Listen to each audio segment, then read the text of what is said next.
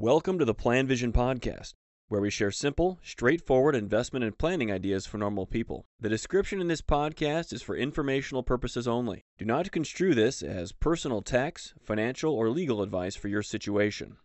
Hi there, Mark Zorel with the PlanVision podcast. This discussion will be about concentrating on the big numbers, the ones that really matter. Those are the ones to keep your eyes on in your financial plan.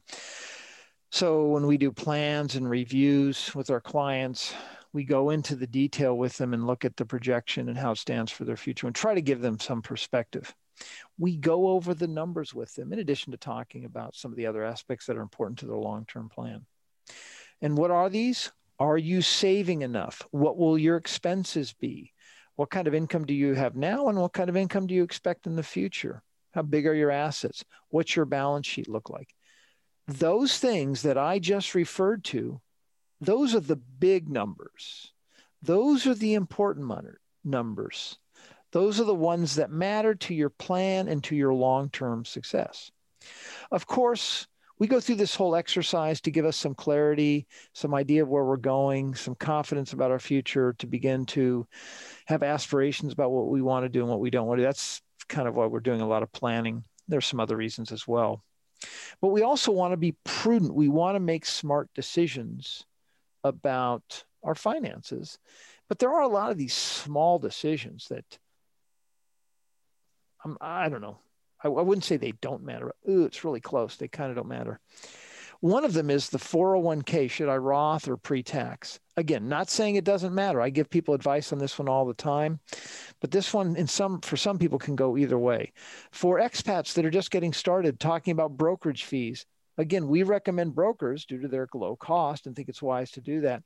But in many cases, that's not going to have a dramatic impact in the long-term performance of your plan. Also, looking at different investments based upon slightly different fees.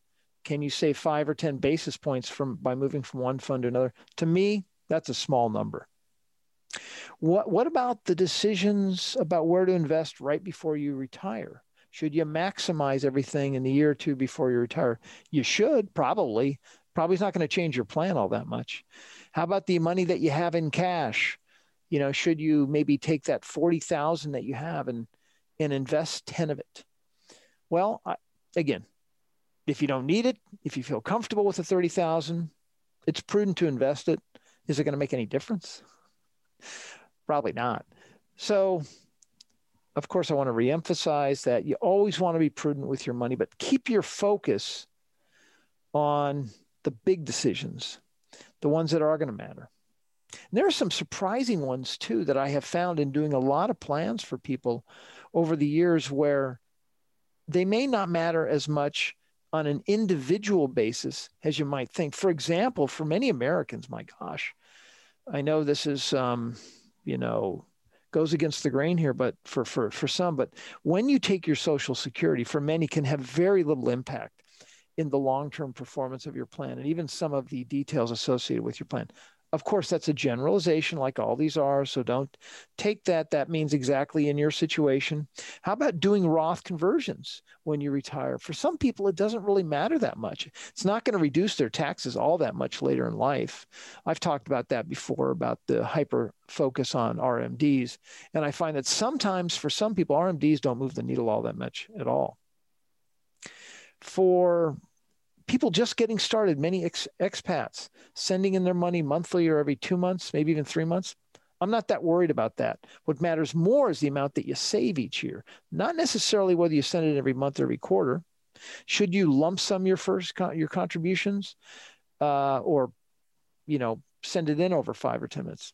I put that in the category, but it really does not going to matter in the long run.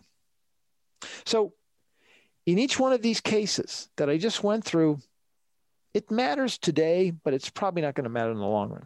So if you can get the big ones right, the amount that you're saving each year, keeping your expenses under control in retirement, even before retirement for that matter, maybe making additional income. My gosh, for some retirees, they make an additional 6 or 7 or 8,000 a year for a few years. That really trumps a lot of the other decisions that they're considering along the way anyway. So the big numbers are the ones that really help you create a winning, sustainable long-term plan. Thank you for listening to the PlanVision podcast. Let us know if you have any questions or comments on the topics covered.